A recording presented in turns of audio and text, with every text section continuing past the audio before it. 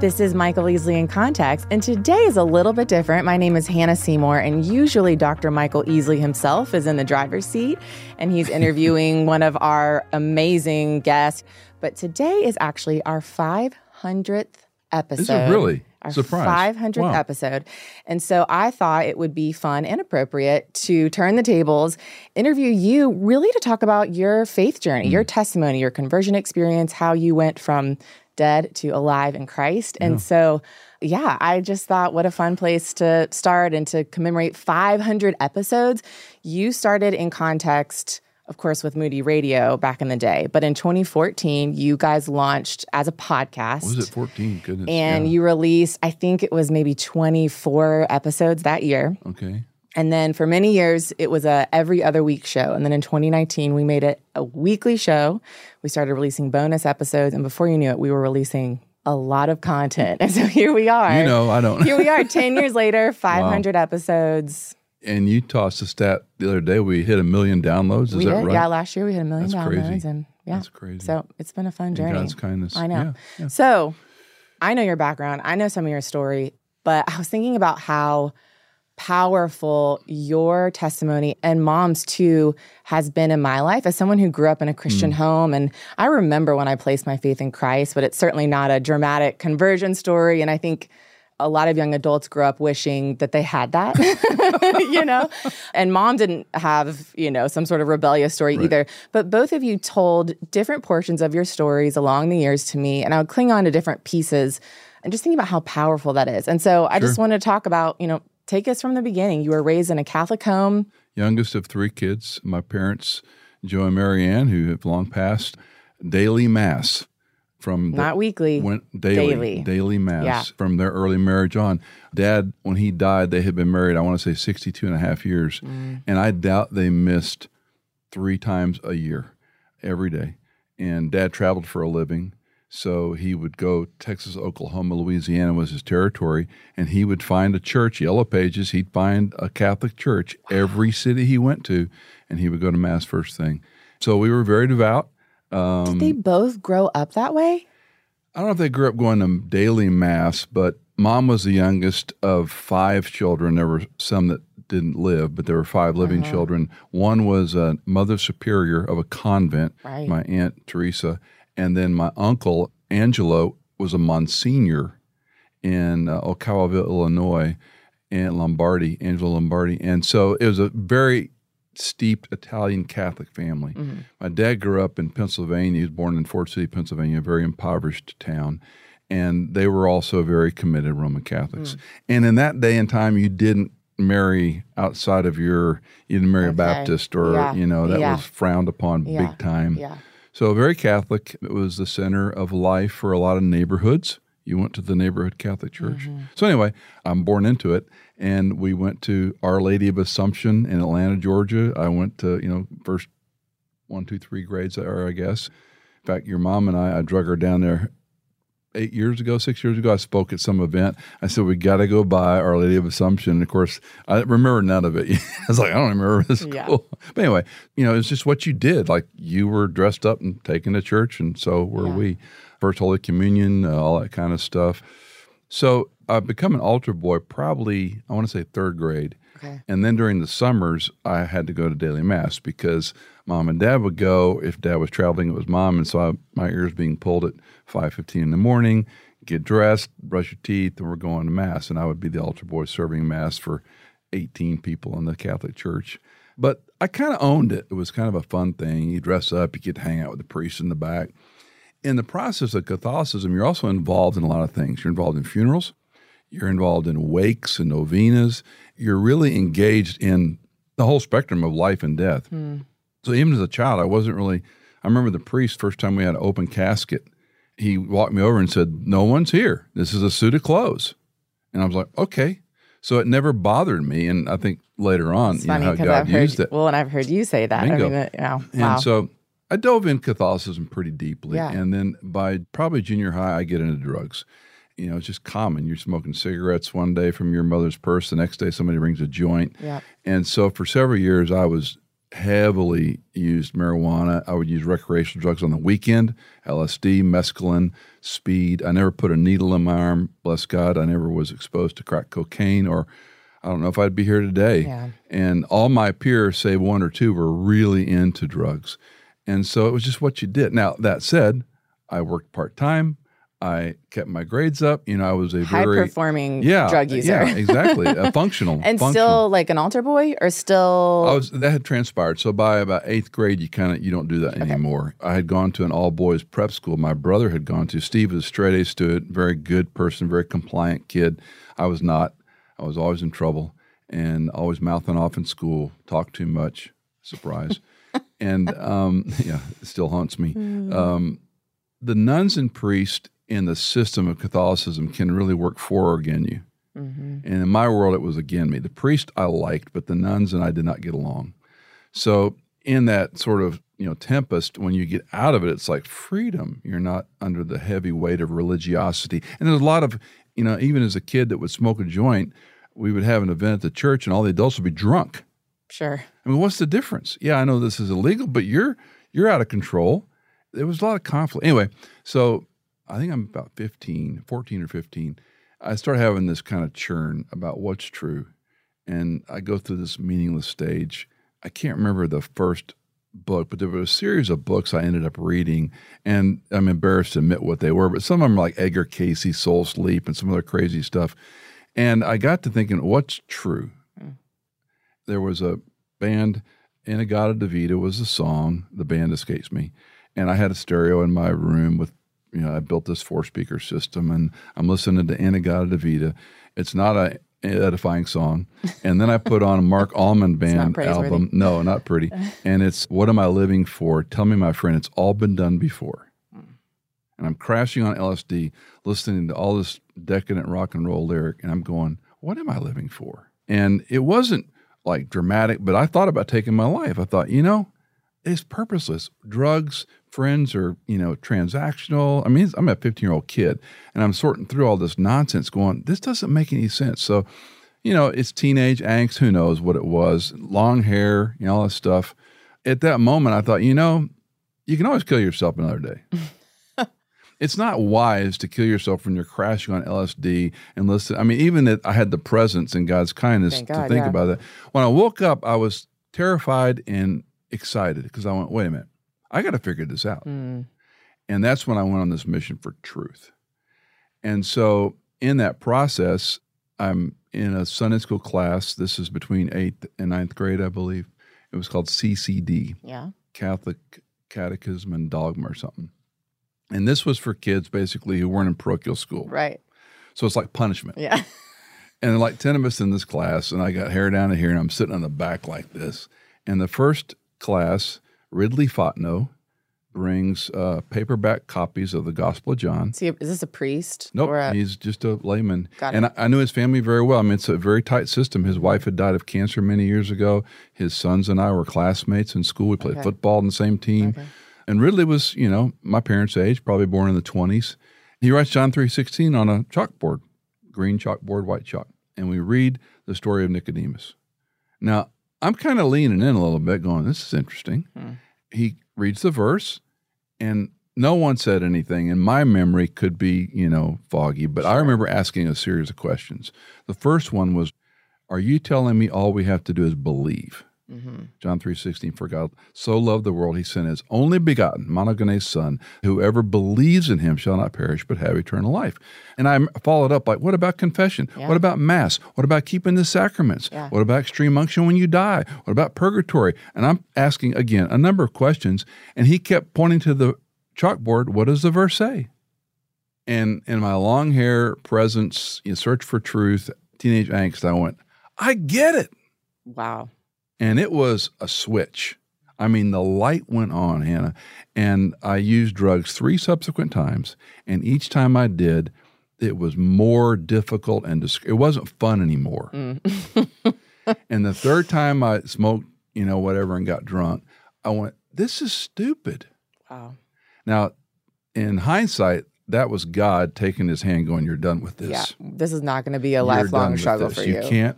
Yeah. And you fast forward and know my story with back pain and opioids. Sure. I never abused an opioid. I never Yeah. chewed one, never smoked one, never applied scripts. I'm going, I was a user. Yeah. And God just said, you're done with that. No programs, no detox. And so, I just bless God for that. So anyway, going forward now I have this newfound thing, but I've become very Catholic because all I knew. Yeah. And that's where you were saved. So Ridley just thinks the light switch went on. He didn't really have the language to understand what's happened to me, I don't think. The irony of all this is Ridley remained Catholic all his life, and I don't know that Ridley ever really understood what Christ did for him. Wow. He was Catholic first and foremost, as were my parents. And I don't mean that to be unkind. Yeah. It just, there was never any depth in our spiritual lives or reading the scripture or growing, maturing in the faith. It was just routine, religiosity, repetition. And now time out just for a second. So would you say that moment, green chalkboard, white chalk, that was like what you would say that was my the benchmark. that I placed my faith in Yes. Christ. I didn't understand it all. I mean, Exactly. who does? Exactly. Who does?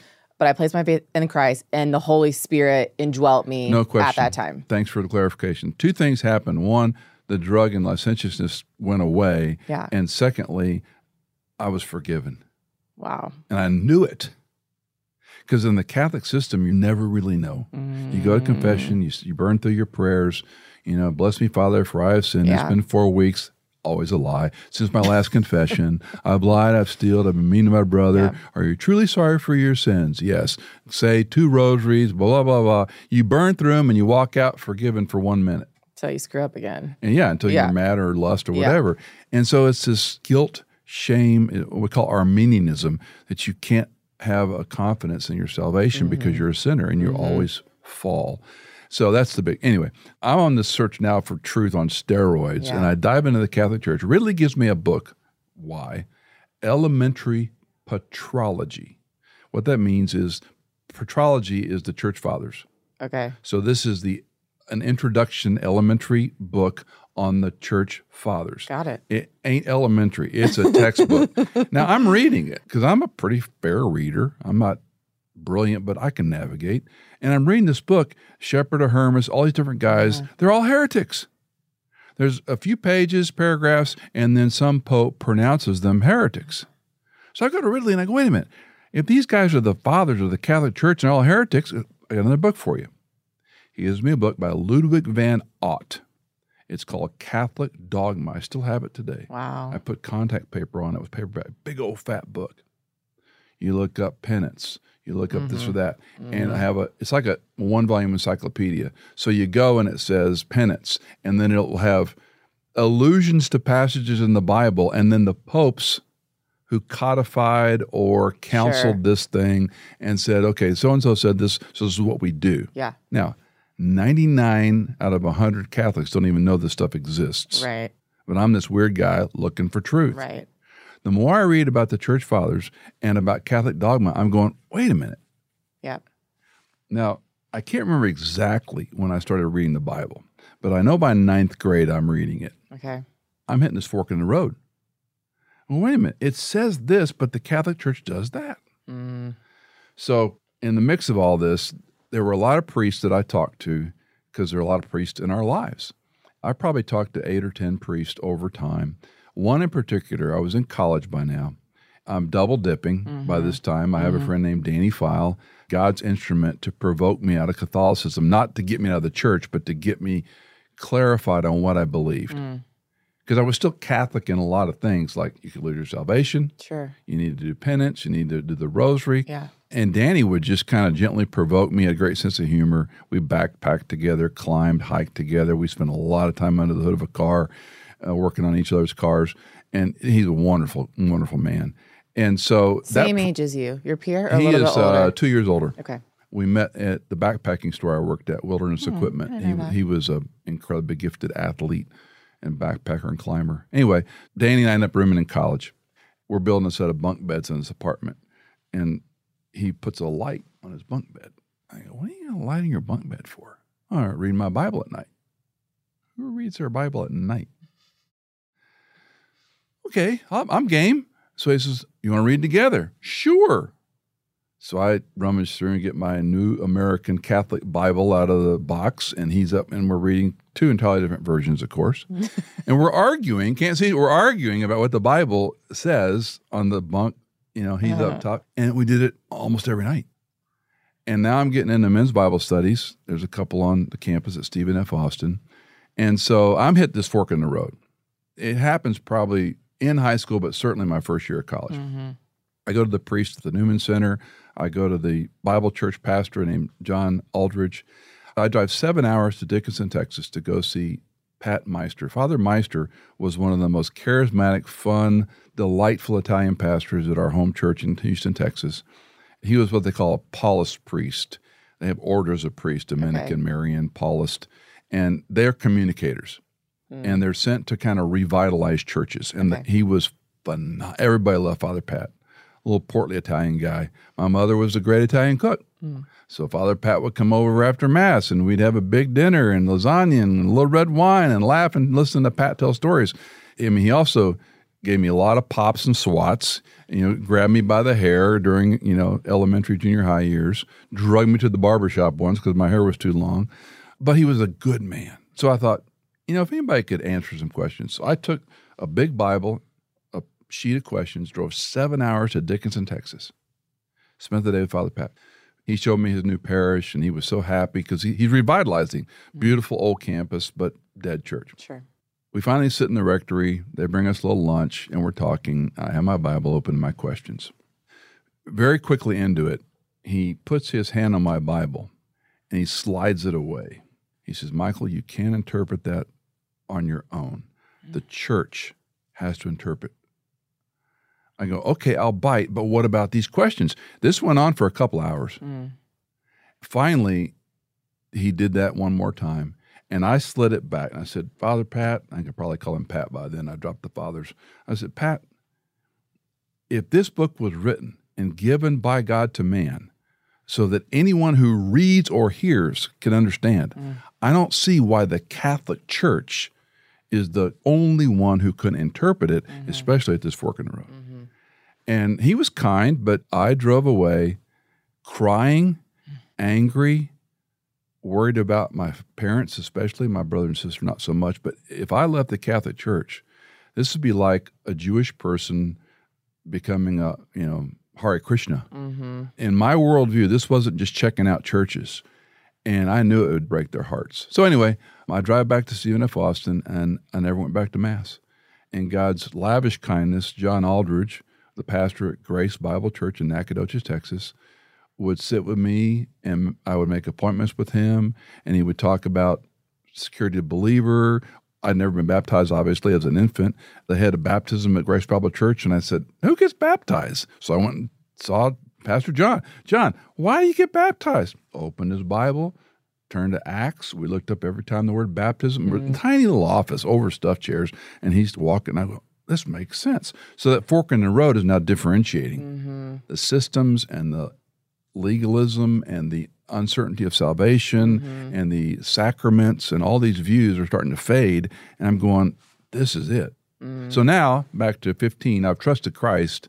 I know I'm forgiven, but it took a while to get where I'm in the Word and starting to be discipled. So were you baptized then? I think my sophomore year in college. Yeah. It was very sweet because I went through the class, and they had a little chapel, at a larger auditorium, little chapel. I went every Sunday night. Seated 200, there might have been 80 people in there. All the old saints that like to sing hymns, and John would preach a little sermon, and I went out faithfully, and that's when they did it. And all these low East Texas ladies loving on me, it was a pretty momentous time. So we both have people that we know and love that are in the Catholic Church. There are people that, thank the Lord that I'm not the Lord and I don't determine if someone's saved or not, but I have friends that I believe absolutely know Christ as their Savior, and they are committed in the Catholic Church. So, if a friend here was sitting with us today, kind of how would you be talking to them about, the Catholic Church versus the Bible? It really depends on the individual and their understanding of Catholicism. Because as I articulated, it's a system you grow up into. Or, if you become a Catholic, the problem with the Catholic Church is manifold in my view. One is Arminianism. that you can lose your salvation. Which is alive in Protestant churches as well. Some, yes. But typically the idea of a Reformed or Protestant church, now the Free Will Baptists, for example, they're Armenian. Most Wesleyan traditions are, Methodist churches and all. They're Armenian. Yeah. Some of the Pentecostal movements are Armenian. And that's a fundamental doctrine to me. That's not negotiable. Because if Christ's work was not effective, we call it efficacious, if it wasn't sufficient for my salvation, then why did he die? Right. I remember asking my dear mother, who prayed the rosary and went to Mass every day, Mom, why do you do that? I have to atone for my sins. Now, I never heard the word atone in my entire life till that moment. And this is probably when I'm 25 with her. And I said, what do you mean? Well, I have to do my part. I said, but Jesus died. They got a cross on everywhere in our house, crucifix. And he says, but, Jesus is on the cross paying for your sins once for all. Hebrews chapter 9, 10, 11. How do you get around this? I know he died for my sins, but I must do my part. Broke my heart. Now, are my mom and dad believers in Christ? I hope so. But from what they said and what they believed, I don't know. I'm going to trust the Word, not this created system of Catholicism. Now, early on, there was one church. Right. And so it's a lot different talking today. Back to your point, when I talk to Catholics, they don't understand these arguments. They don't understand once saved, always saved. That's a cliche the Baptists say, if they know anything. I go, no, that's a theology that you can do nothing to be saved. Christ had to do it for you. Then you get into other doctrines like election, predestination, these things that they're complex. Yeah. But I was that weird learner, and I wanted to read about what does this mean. And most Catholics don't have a clue. Yeah.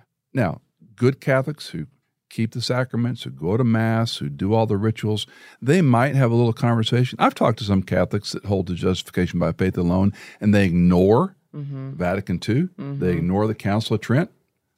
Fine. I don't understand that. Why would I go to a church that don't believe 40% of it and say, oh, I like the rest of it?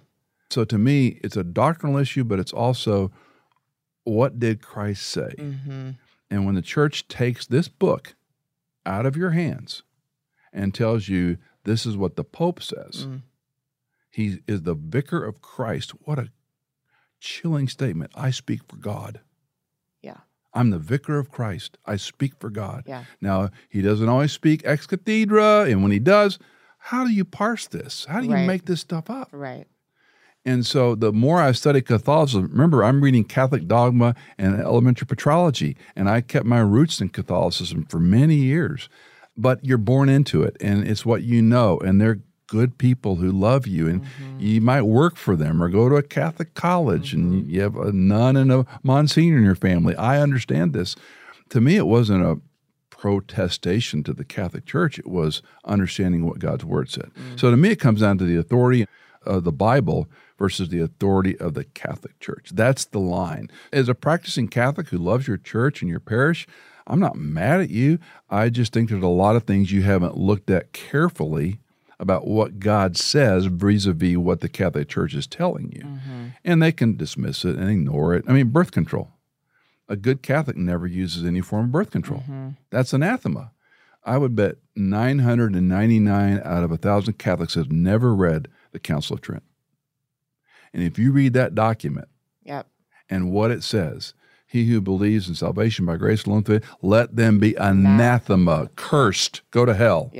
Over and over and over. The Protestant doctrines are all lined up in that Council of Trent. You read Vatican II, it's chilling. Now, 999 out of 1,000 Catholics don't even know those two documents exist. But that's the church. So if I'm going to sign and be a member as a Catholic, have you really looked carefully at what you believe? And we already get the email and YouTube comments about, well, that's not what our Catholic Church believes. That's what the Catholic Church holds to. The universal Catholic Church. You may not like it. And the current Pope's really done some crazy things, interesting things, and it divides the Catholic Church. But if you're a member of a local, Holy Rosary, Immaculate Conception Church like I was, you just go with the flow. These are your people. I stand before Christ on my own 2 feet, not because of what the church does or says. So does every believer. And that's the caution I have for anyone and any denomination or any church. Do you know why you believe what you believe? Doesn't matter what the Catholics say. Doesn't matter what Michael says. What do you understand when you look at Christ one day and he says, why should I let you into my kingdom if that's the scenario? Yeah. You better understand what he did for you. And it ain't about your church loyalty to the Romish doctrine. So you place your faith in Christ as a teen. College comes around is really when you decide, I'm stepping away from the Catholic Church. Yep. My parents are going to be heartbroken. And they were. I'm going to, start plugged in at a Bible church. I'm assuming it was a Bible church. And then at some point you decided to go into ministry. So this feels like, take us there. Yeah. How did you get from leaving the Catholic Church to becoming a Protestant, which when you became the president of Moody Bible Institute, my high school buds said that you were the Protestant Pope at that point. Yeah. I heard that more than once. Yeah. It's kind of a chilling thought. Yeah. Well, I always worked. I shined shoes at a barbershop when I was in 3rd or 4th grade. On the weekends, I mowed yards. As soon as I could get a job bussing tables at a restaurant. And I loved work because we had no money. My father gave no allowances. And so you want money, you work. So I loved work. By high school, I'm working 2 jobs, part-time, going to school part-time. It was a program. I got out of the junior, senior years. I was only at school like from 6 to 11 or something, and I would work 2 jobs. And so I loved working. In these work environments, I learned a lot about life. So one of the jobs in high school was at a photo processing laboratory called 5P Processing. It was a great job. I was already a darkroom photography kid at home in the darkroom, and I got a job at a photo lab, and I was working at a backpacking store at night, and I loved it. And I did real well. And the owner, it was a small company, maybe 25 people, but he took me under his wing. And I worked extra hours on Saturday. We did odd jobs at the lab. By my end of my junior year, he said to me, if you'll go get a 2-year associate's degree somewhere, I'll send you to RIT, Rochester Institute of Technology, which was a subsidiary related to Kodak in Rochester, New York. And they offer a photo science and engineering degree. He goes, you get your associates, I'll pay for you to go to RIT. Wow. So when I finally, I worked a year between high school and college. I didn't want to go to college. I was like working better, like money. So I worked for the railroad full time, and then I decided to go to Stephen F. Austin. And that's because of Danny File and George Bocorny, who were there, and they kept saying, you need to come to college. I didn't look at any school. I just applied to Stephen F. and packed up my worldly possessions in my truck, and I drove to Nacogdoches and never left for 4 years. So while we're there, probably the first, because I'm doing this Catholic fork in the road, I'm going to Grace Bible Church, I'm studying associates, I hate accounting because of the teacher, I hated business because of the teacher, and I'm like, I don't want to do 2 years of this, I don't like this stuff, but I'm really enjoying English, and I'm really enjoying history, and I'm really growing in the Lord, and I'm really involved in the local church in Nacogdoches, and I'm like, and Nacogdoches, Grace Bible Church, John Aldridge was a graduate of Dallas Seminary, 3.5-hour drive. And he would bring Dallas professors in occasionally to teach. Now, I had gone to Bethel Independent Presbyterian Church in Houston, where Bob Tolston was also a Dallas grad. I didn't know all about this Dallas stuff. Sure. Bob Salstrom comes in, opens the Bible, teaches Genesis 12, the Abrahamic covenant. Harold Honer comes in and teaches a passage in Ephesians. Ramesh Richards comes in and Walt Baker comes in and teaches on missions. I'm spellbound. I'm a college kid going, how did they know all this about the Bible? As I say, I never heard the Bible taught, and when it was like someone gave me a milkshake and I never tasted sugar. Mm-hmm. I got to have another one. And so for me, that exposure to exposition drove me into my walk with the Lord and to studying Scripture and knowing who He was and hanging with people that wanted to do that, which is kind of a mantra of my life. You have friends that are going in the same direction. Yep. And so by the second semester of my freshman year, I was going to jettison the business associates and RIT idea. I still went back and worked for him over Christmas holidays. I told him, I said, I don't think I'm going to do this. He was kind. I come back to college, and by my first semester, my second year, I started thinking about ministry seriously. I thought about it a little bit, but I thought, man, and probably for the wrong reasons. I wanted to know Scripture. It wasn't so much I want to be around churches and be with people. I wanted to know what God said. And that became sort of the driving motivation for me. So Dallas, exposure to it. Your mom and I meet in 78, I think. We didn't date till after 79.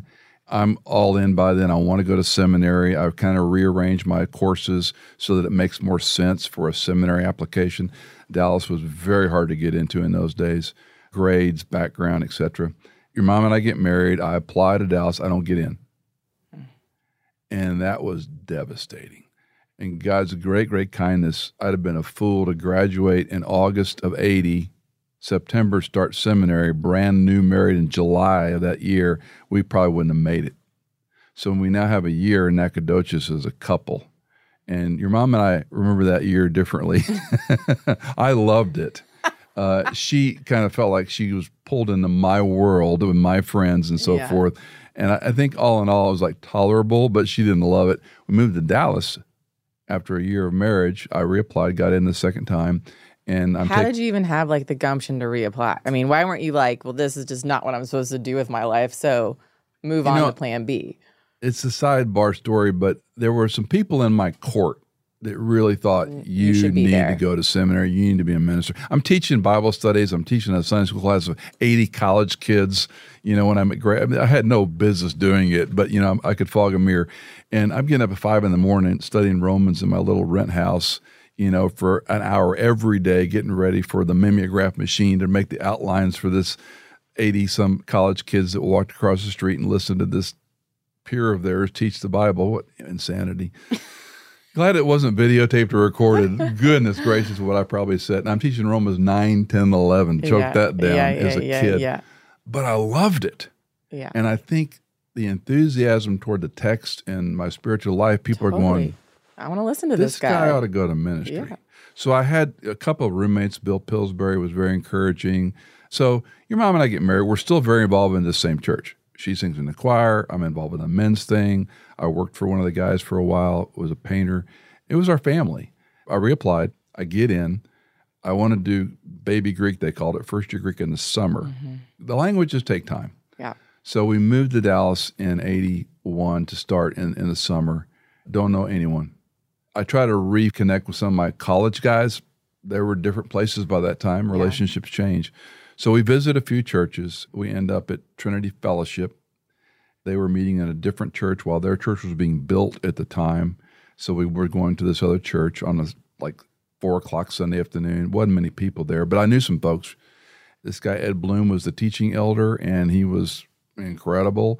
First Sunday we go, Robert White collars me and says, hey, I need some help with the youth ministry, and I'm terrified of youth ministry, but that's another story. So we went to Dallas, and the good part was now it's our marriage, not my world in East Texas for 5 years ostensibly. We're together doing this thing.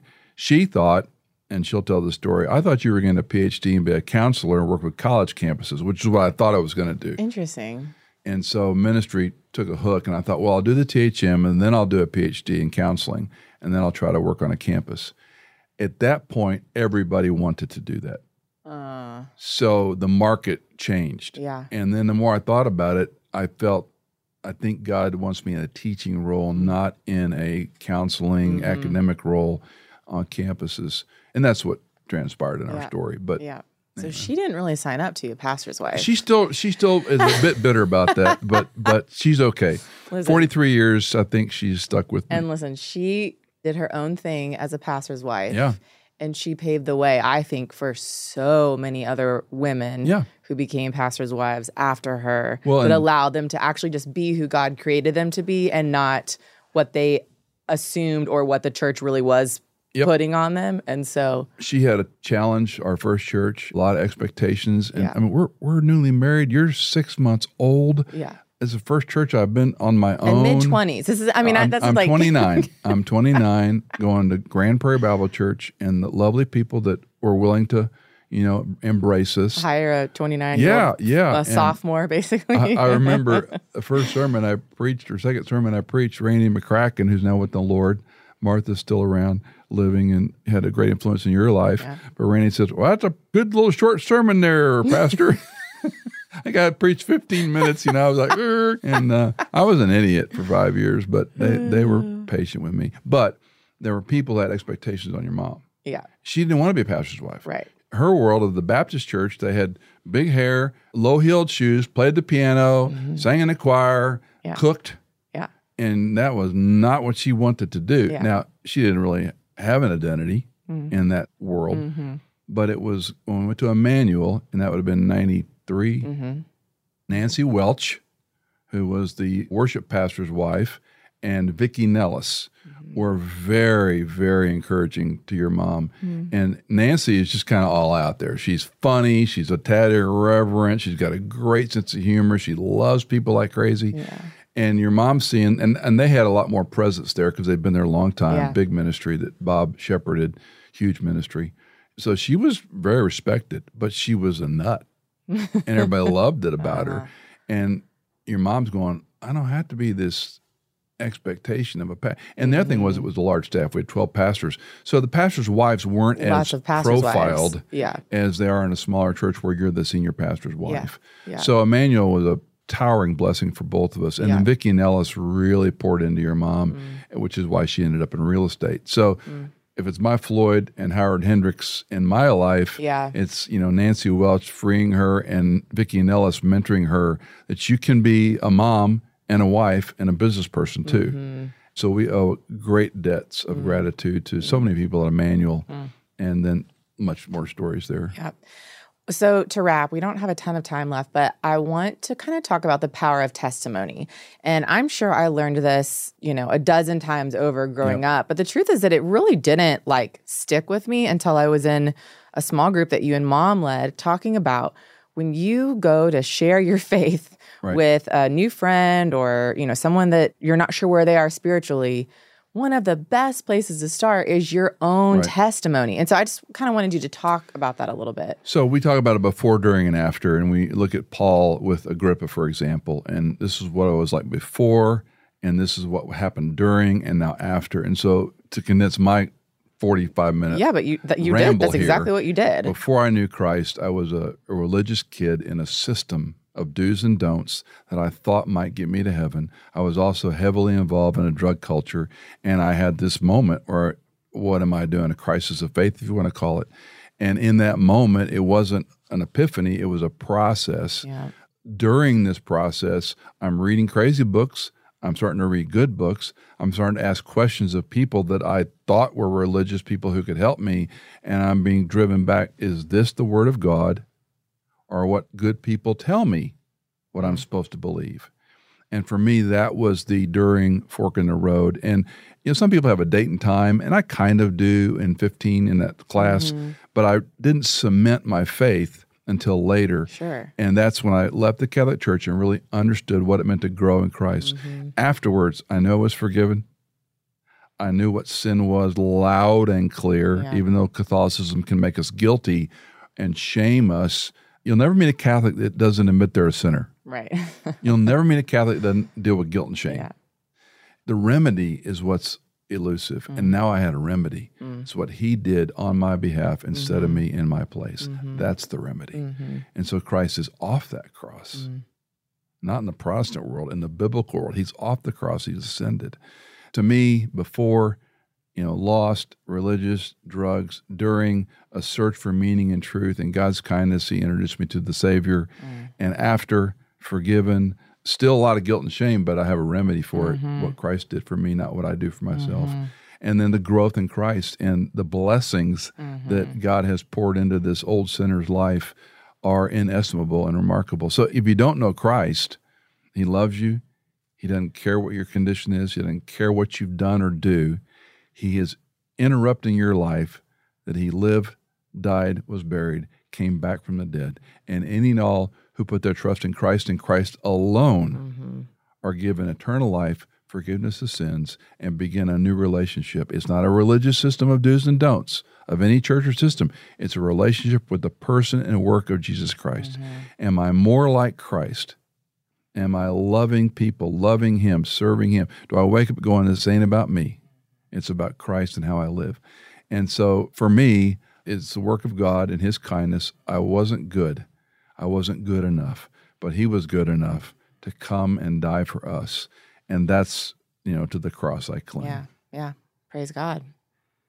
Save life, change life. Look at 500 episodes. In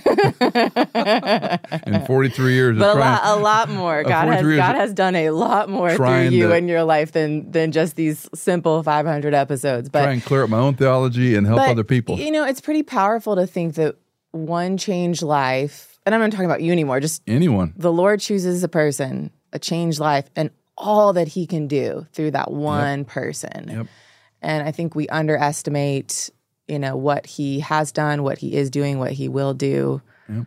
Pretty amazing. Well, you think of the people we esteem, whether it's D.L. Moody or whatever, the Kimball Room, the story of working in a shoe store, the guy who shared Christ with Billy Graham, go down the line, and we look at these iconic people, but the people who are behind the scenes really are the ones who, God used to push the storyline. Yeah. But it's a pretty amazing tapestry. Yeah, it really is. All right, well, this has been Michael Easley in Context. We'll see you guys next week. Did you know that In Context is fully funded by our listeners like you? If you are a regular listener, would you consider giving a one-time or perhaps monthly donation? You can give at michaelincontext.com. In Context is produced by Hannah Seymour, mixed and mastered by Sonomorphic, and music composed by Tycho and Blair Masters.